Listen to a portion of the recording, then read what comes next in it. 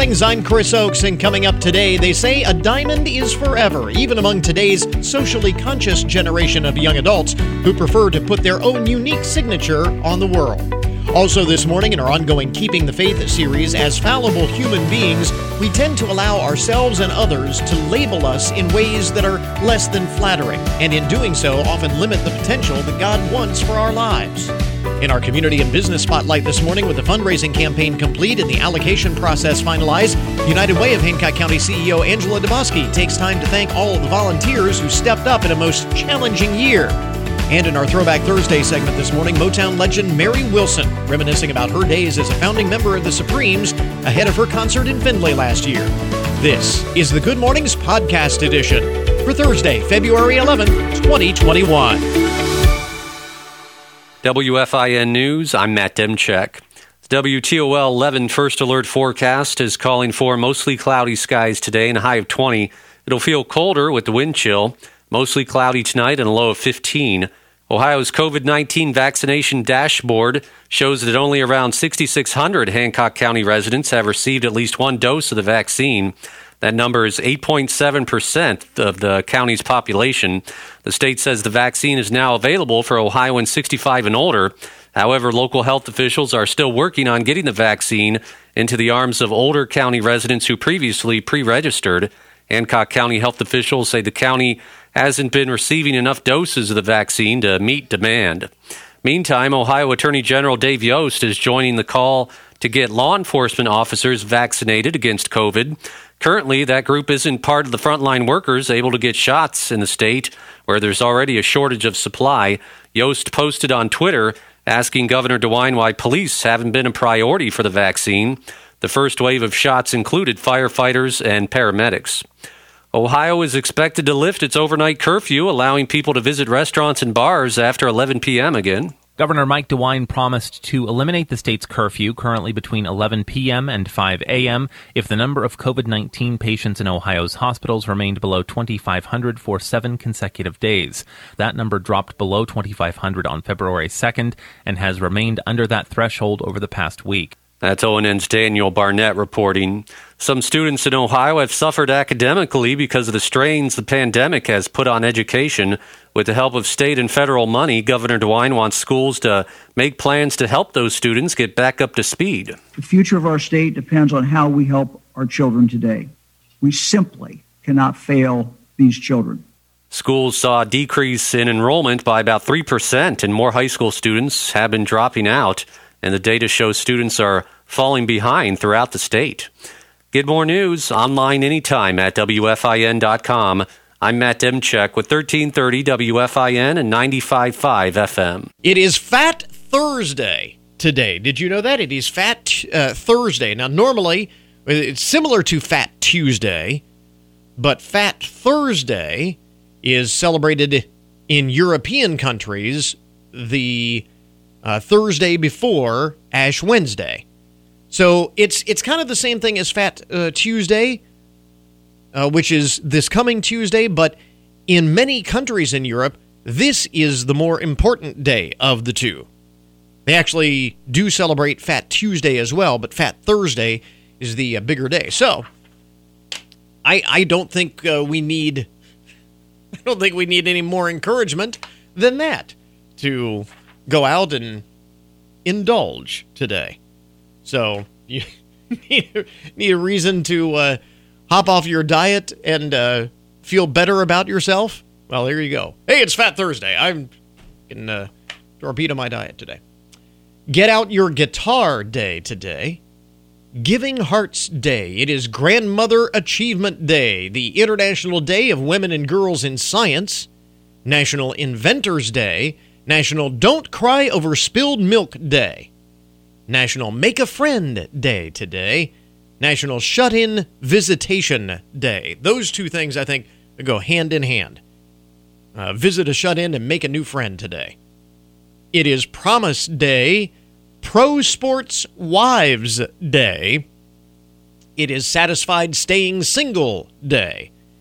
With Valentine's Day right around the corner, this for all of those who are unattached and perfectly happy with that. Thank you very much.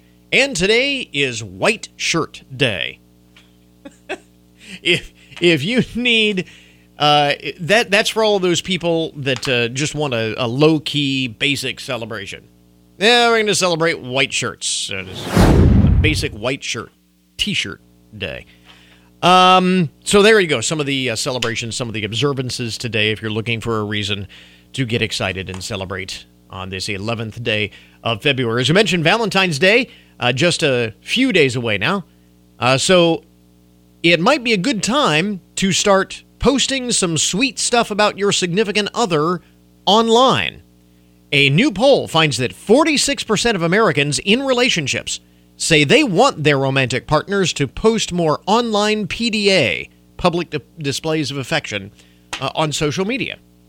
So if you're wondering whether you should do that or not, my wife did that yesterday, posted some photos and did one of those surveys, about who wears the pants in the family, who does the shopping, who spends more money, who starts an argument, all that.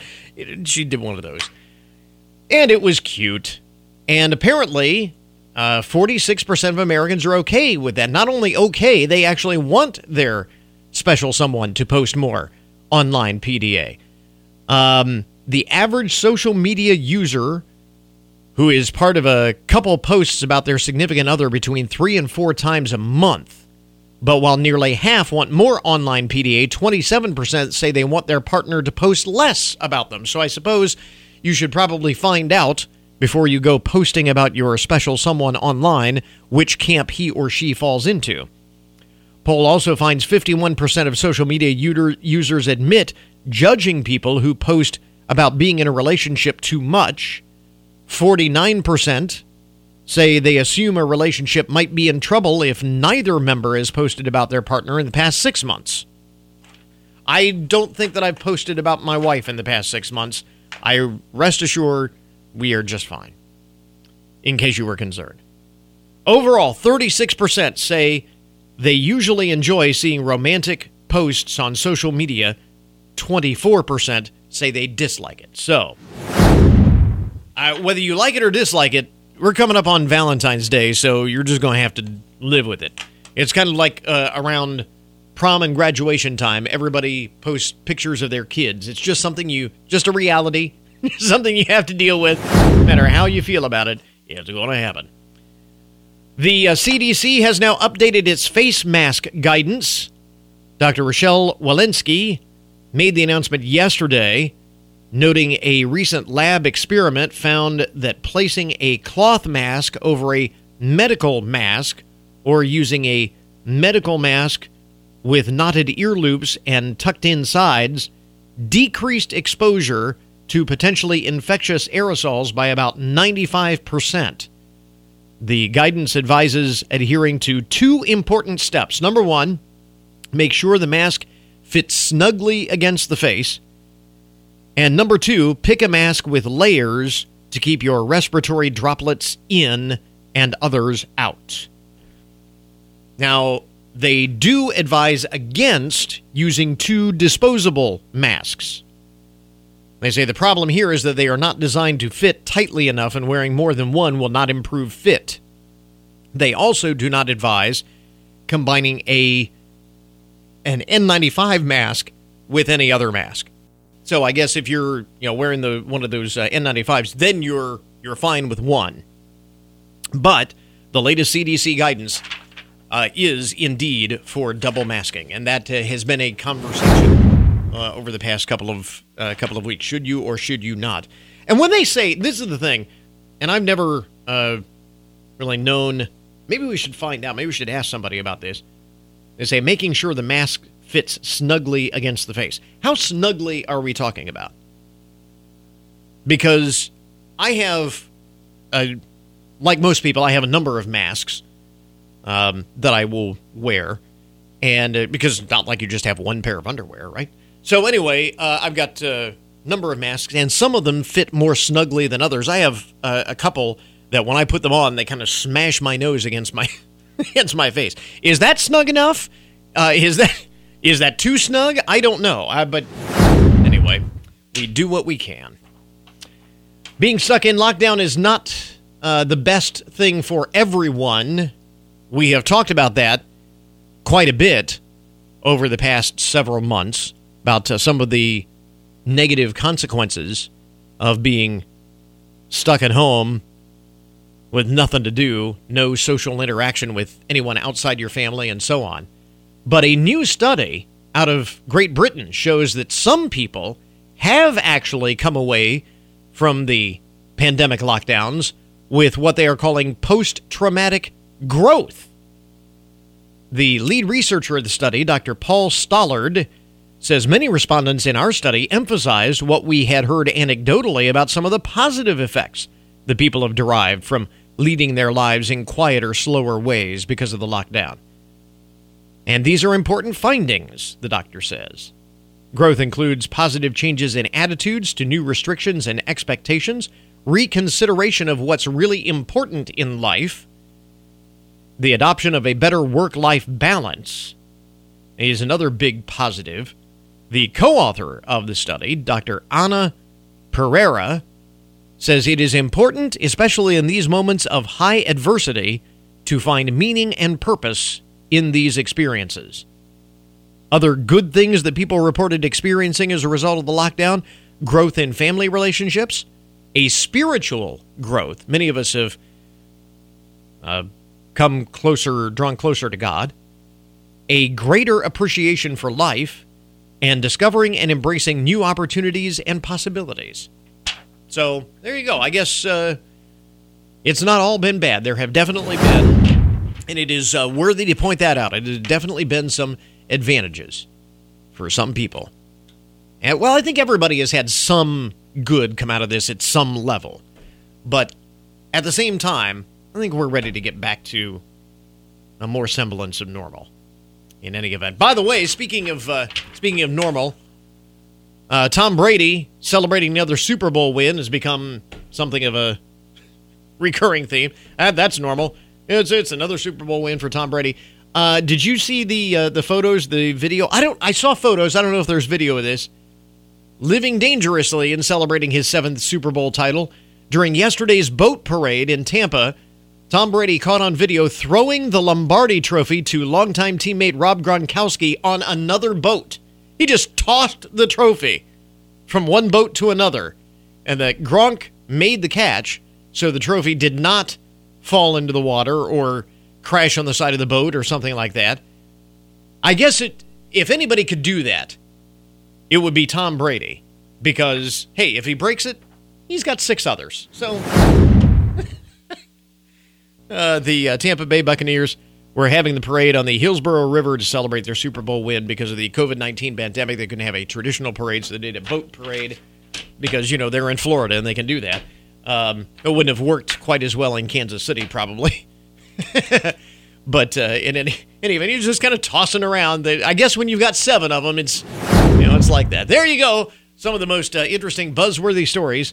Get your Thursday morning started. Take WFIN wherever you go with our updated mobile apps for iPhone and Android. And now you can listen to us on your Alexa device. Get the app at WFIN.com or in the App Store or Google Play. Plus, enable Alexa by searching for WFIN under Skills, and you'll soon be saying, "Alexa, play 1330 WFIN." And the best part is the apps and skills are absolutely free. On the air at 1330 WFIN and 95.5 FM. Online at WFIN.com and on your smartphone, tablet, and Alexa devices.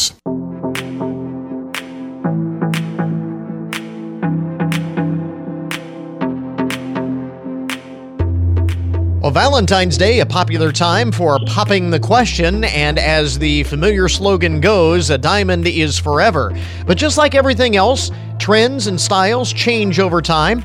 10 designers have reimagined the iconic symbol of commitment, the diamond engagement ring, for a new generation of couples using sustainably sourced natural diamonds. And here to tell us about it, one of those designers, Marla Aaron, along with De Beers Group spokesperson Sally Morrison. Sally, what is it about a diamond that makes it so timeless, even as, like we said, as those styles and trends change over time?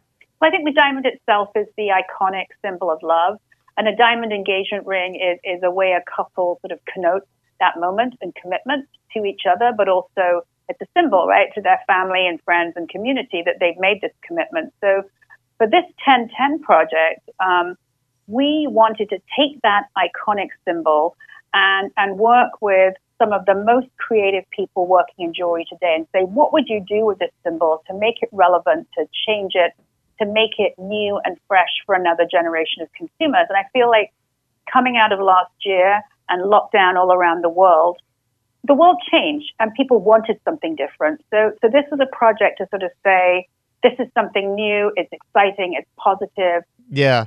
So Marla, talk about how you reinterpreted or reimagined the traditional diamond engagement ring for this new generation. Well, it was first of all, it was a huge honor to be a part of this project with the 9 other designers. And for us, we decided to take a ring that we already make, which it's a little hard to talk about on radio, but I'll explain it to you. Yeah. The ring actually opens like a puzzle, like a compact, and inside can be engraved a personal message. So, the stone holds the ring like a clasp, like a closure. So you have the beautiful diamond on the outside, and on the interior you have a message. And it seems very fitting because really one of the most thoughtful jewelry buying moments is the moment of buying an engagement ring and making a commitment to someone for forever, for life, or to be partners in life. And the idea that you could take that most thoughtful moment and inscribe it on the interior of a ring that you would wear is a beautiful story. I love that. It sounds like such a unique design itself, and then to take that to the next level with a personalization on that level, I can see that really resonating with a lot of young couples today because it really ticks off all of the boxes. Absolutely. Being able to personalize and say something intimate, say something funny, really say yes in the ring itself is really beautiful. That is and personal. That is really really cool. Sally, talk a little bit about why you felt, and this has been a big issue in the diamond industry in recent years. Talk about the importance of telling the story of the diamonds of Botswana. Well, I think that what some people don't realize is that many diamonds come from countries in the world where communities are totally dependent upon them, right? They tend to come from remote parts of the world where there aren't a lot of other alternatives. Botswana is a particular example of that, in that a third of their GDP is based on diamond revenues. Their whole society for the last 50 years has been built on diamond revenues. So all the roads, hospitals, medicine, schools, everything in Botswana is thanks to the diamond industry.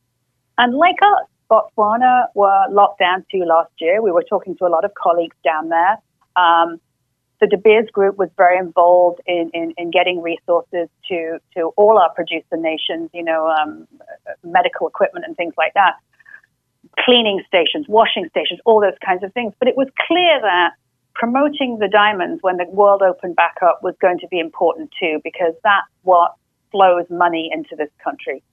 So we wanted to tell that story. It's a complex story. I think it's a not very well understood story. And we felt like working with really dynamic, interesting, creative people would tell the story in a more interesting and more compelling way than we could on our own. So that's really where the sort of inspiration for this came from. And obviously, again, talking about making all of this resonate with a new generation. We know that the younger generation, much more socially conscious and wanting to make sure that people are taken care of and treated the way they should be. So an important part of this as well.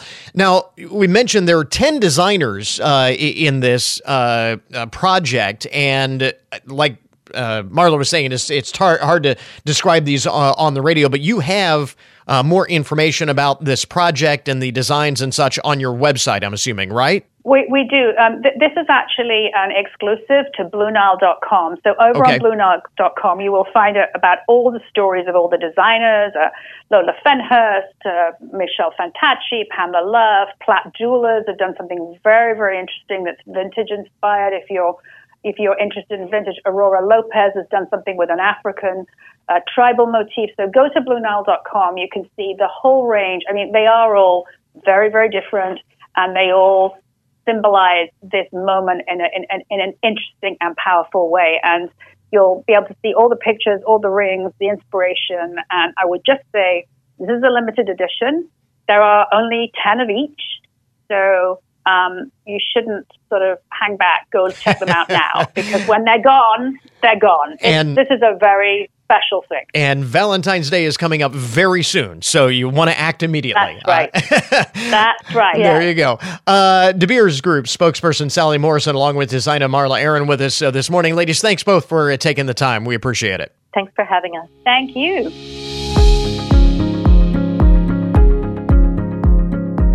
And now to our ongoing Keeping the Faith series this morning. As fallible human beings, as we all are, we tend to allow ourselves and others to label us in ways that are often less than flattering. Take the millennial generation, for example. Lazy, broken, entitled, lost. Just a few of the many labels that millennials have been given, and ways in which sometimes those in that age group even describe themselves. But those labels are not only unfair and many times inaccurate, they can also limit the full potential God wants for all our lives. Correspondent John Clemens reports this morning, Keeping the Faith.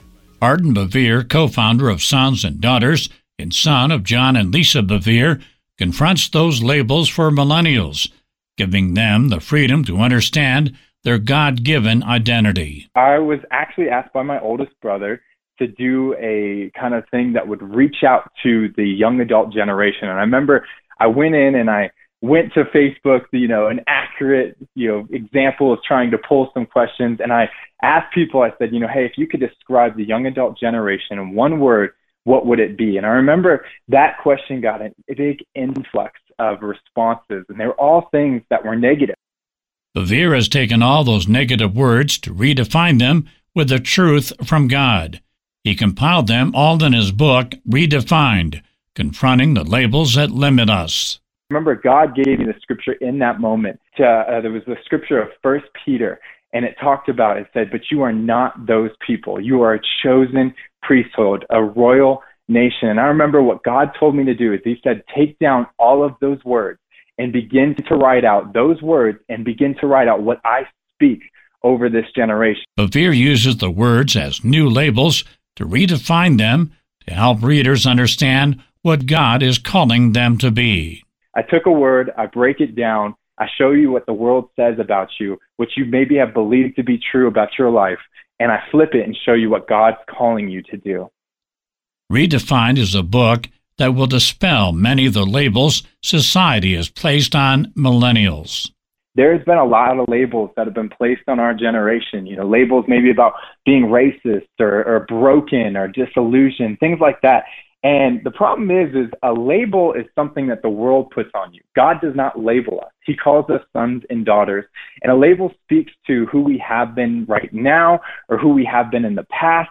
And a calling speaks to the eternity that he's placed inside of our heart. The world should not be used to label us. Hey, the problem is our generation does not know what the Word of God speaks over us. We are going to take in whatever we hear from the world and believe it because we don't know what the Word of God says. Bevere's book, Redefined, Confronting the Labels That Limit Us, was written to challenge every generation, especially millennials. And I think right now we have a generation that is listening way too much to what we're being called on social media, what we're being called by maybe the most recent podcast we listen to. We have all this information that's at our hands, and we have not taken hold of what the Word of God has said about us, because that's where the transformation happens. Our guide should be the Bible, not social media. We have allowed social media be the thing that's going to dictate our life. The opinions that people have of, the maybe 500 people that are following you, you care more about those people's opinions than you actually do whether what the Word of God says or what family says. In many cases, Facebook causes more harm than good. Never have we seen a generation before be able to impact someone's life all the way across the world through a post or through a quick story or a quick message. And so I think the enemy has tried to pervert it and use it to cause more harm than it actually can cause good. Even Christ was able to avoid labels. See the story with Jesus in the wilderness. And Jesus, when he's finishing in the wilderness, the final days, the enemy comes to him and he tempts him. And he says, if you are truly the Son of God, attacking his identity. And I think that's what the enemy does to us. And I love Jesus' response, is he doesn't say, he doesn't show some cheap display of his power. He doesn't say, hey, I know I'm the Son of God. He simply cites scriptures back to him.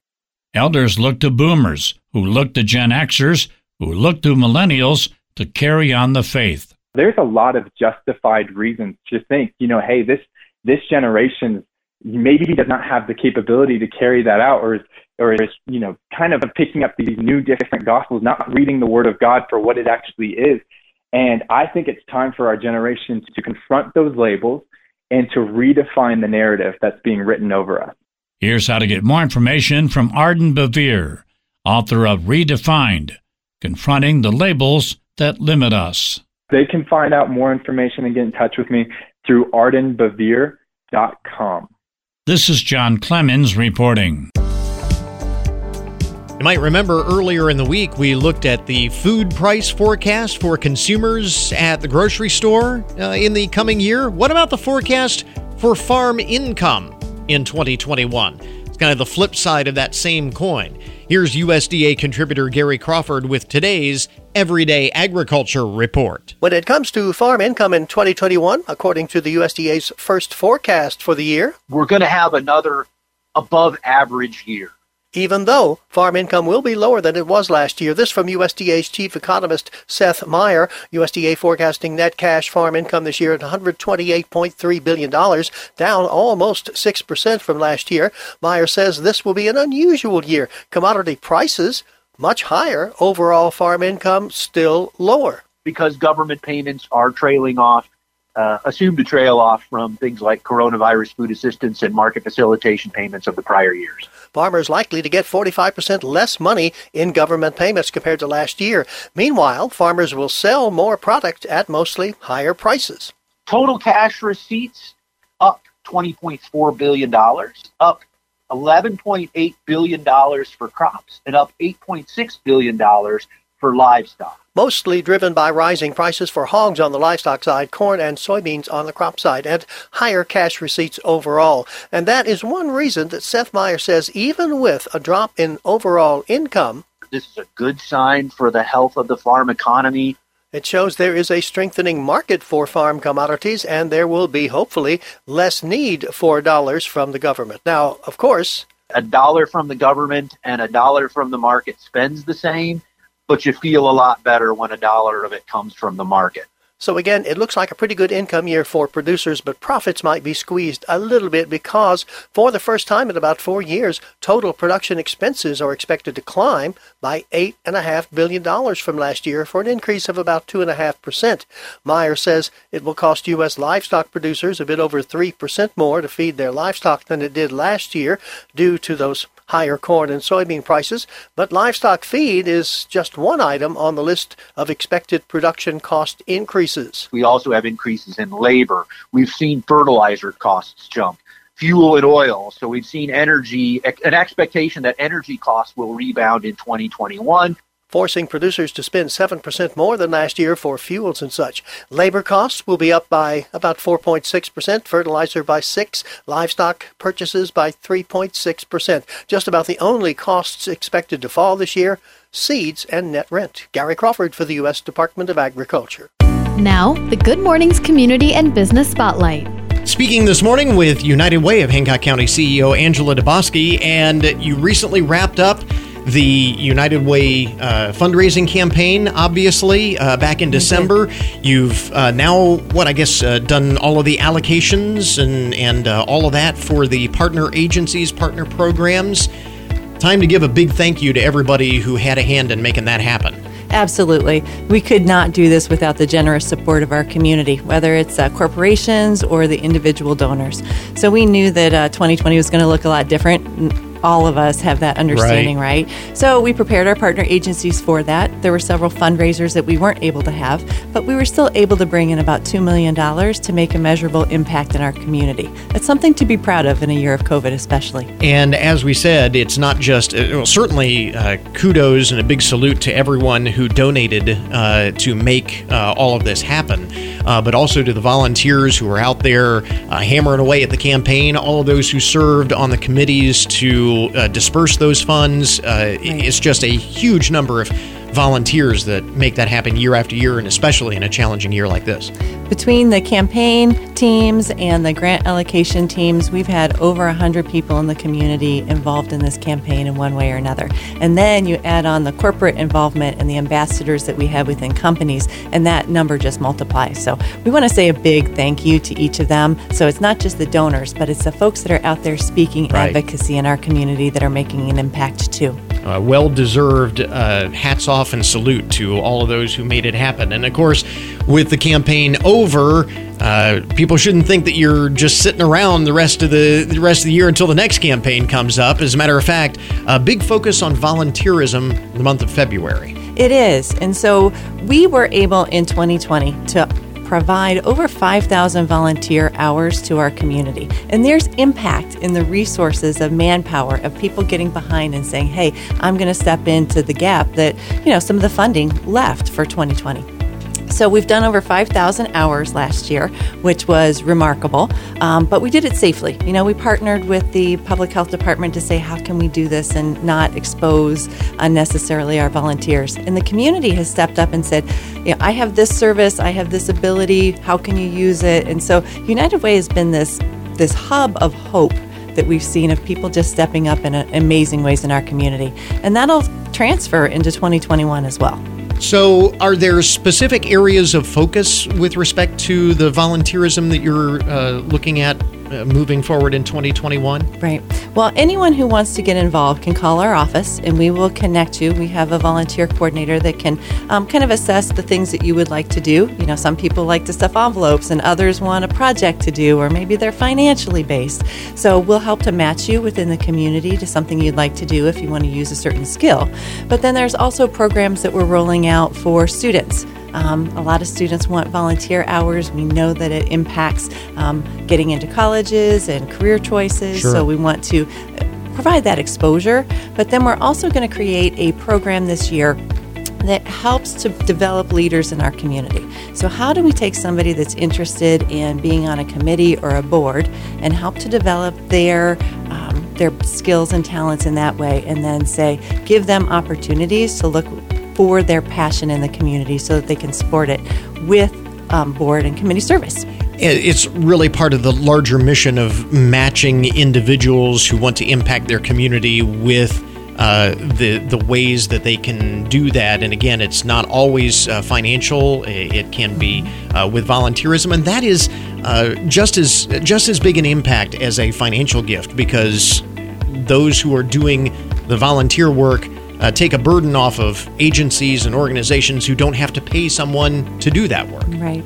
So United Way for years has been measurably improving people's lives in Hancock County in the areas of giving, advocating, and volunteering. And if folks want more information, perhaps they would like to volunteer or learn how to get involved in some way, how do they do that? They can call our offices here in Findlay, or they can explore on our website at liveunitedhancockcounty.org. Again, United Way of Hancock County CEO Angela Dubofsky with us this morning. Angela, thanks very much. Thank you. The Community and Business Spotlight is a promotional advertisement paid for by the featured sponsor. We interrupt this program to bring you a broken news alert. Today's report on the odd and unusual side of the news brought to you as a public service, more or less, of Hancock County Veteran Services. I have a couple of Coast Guard stories in the broken news this morning, which is kind of different, unusual. Don't have the Coast Guard often in the broken news. Coast Guard is working overtime in Lake Superior in Minnesota on Tuesday morning. The Duluth Fire Department says they learned that there were some fishermen in trouble, reportedly fishing in individual fish houses before the ice broke loose from the shore and began drifting into the lake.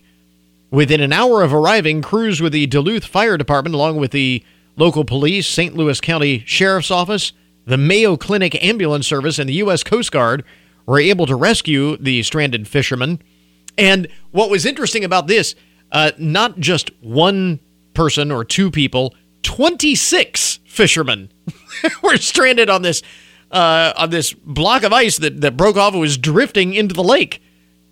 26 of them. This was all less than a week after a similar incident in Sturgeon Bay, Wisconsin, during which 3 separate ice floes broke apart from land and 66 anglers had to be rescued. So it's definitely been working overtime to rescue these fishermen. Here's a tip. Maybe ice fishing in Lake Superior, not such a good idea right now. I mean, you would think it would be cold enough, but that's 80, almost 100 fishermen they've had to rescue just in the past week or so.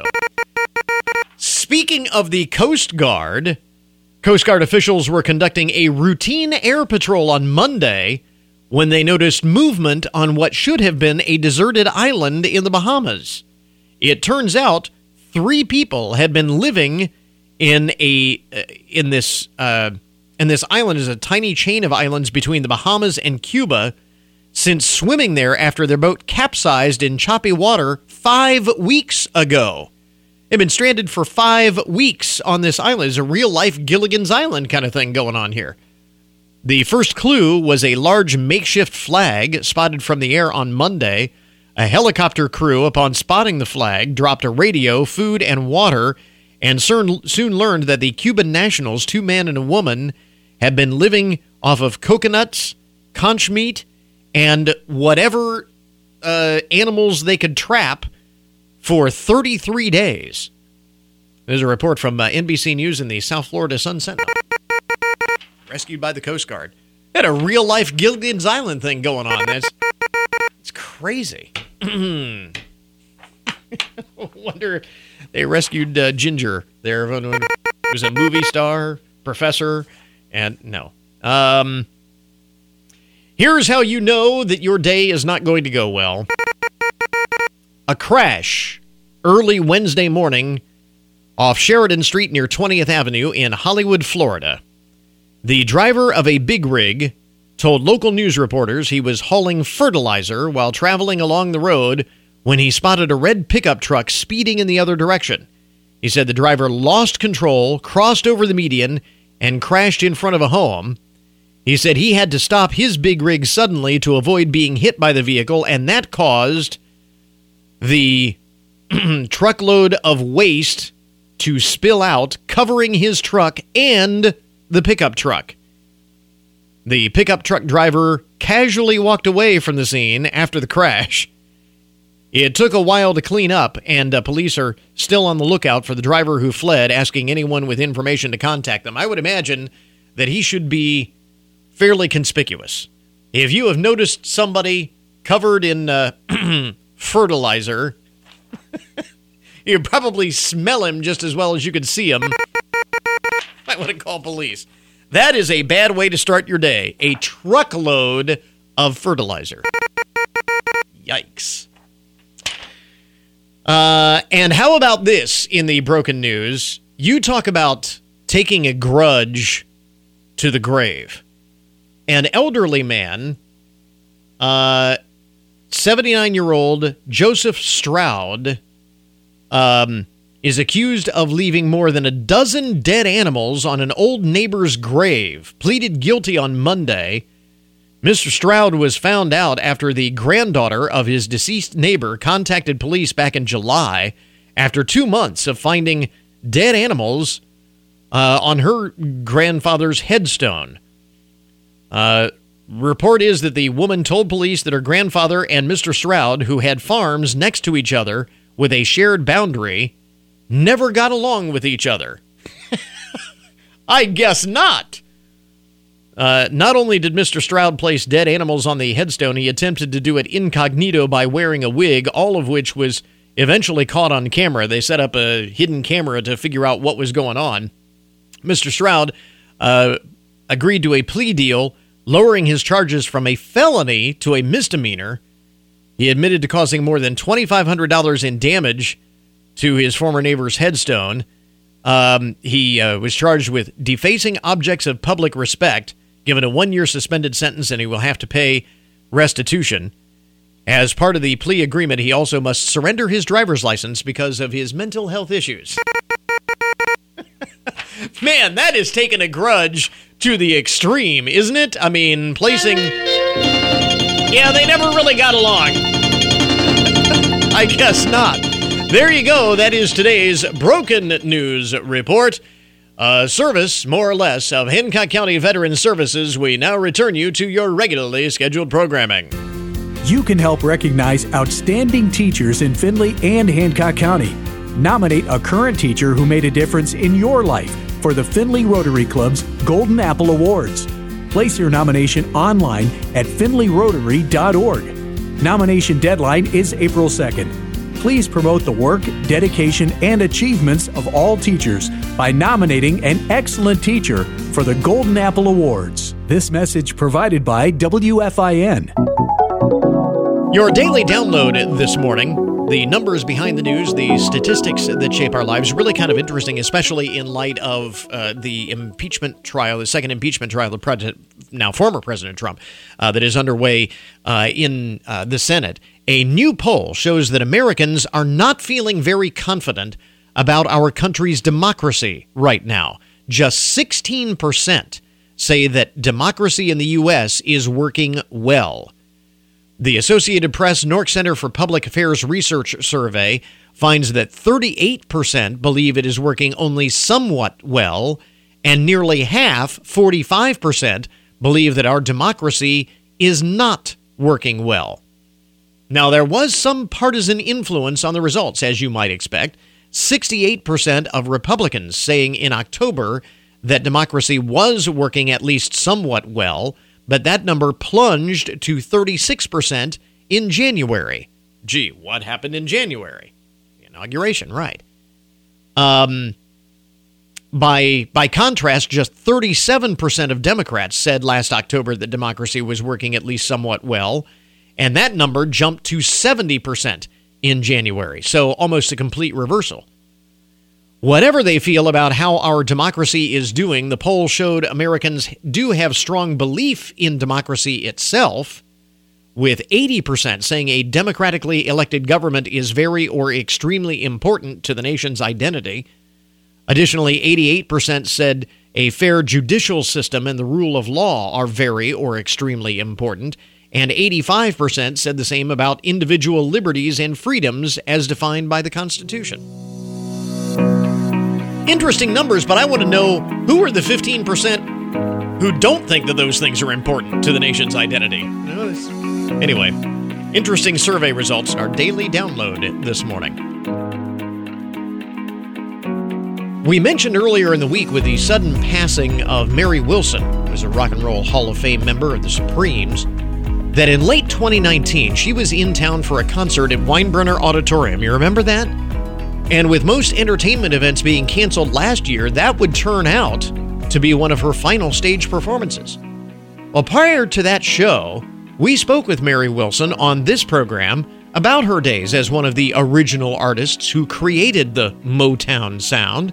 From October of 2019, it is today's Throwback Thursday.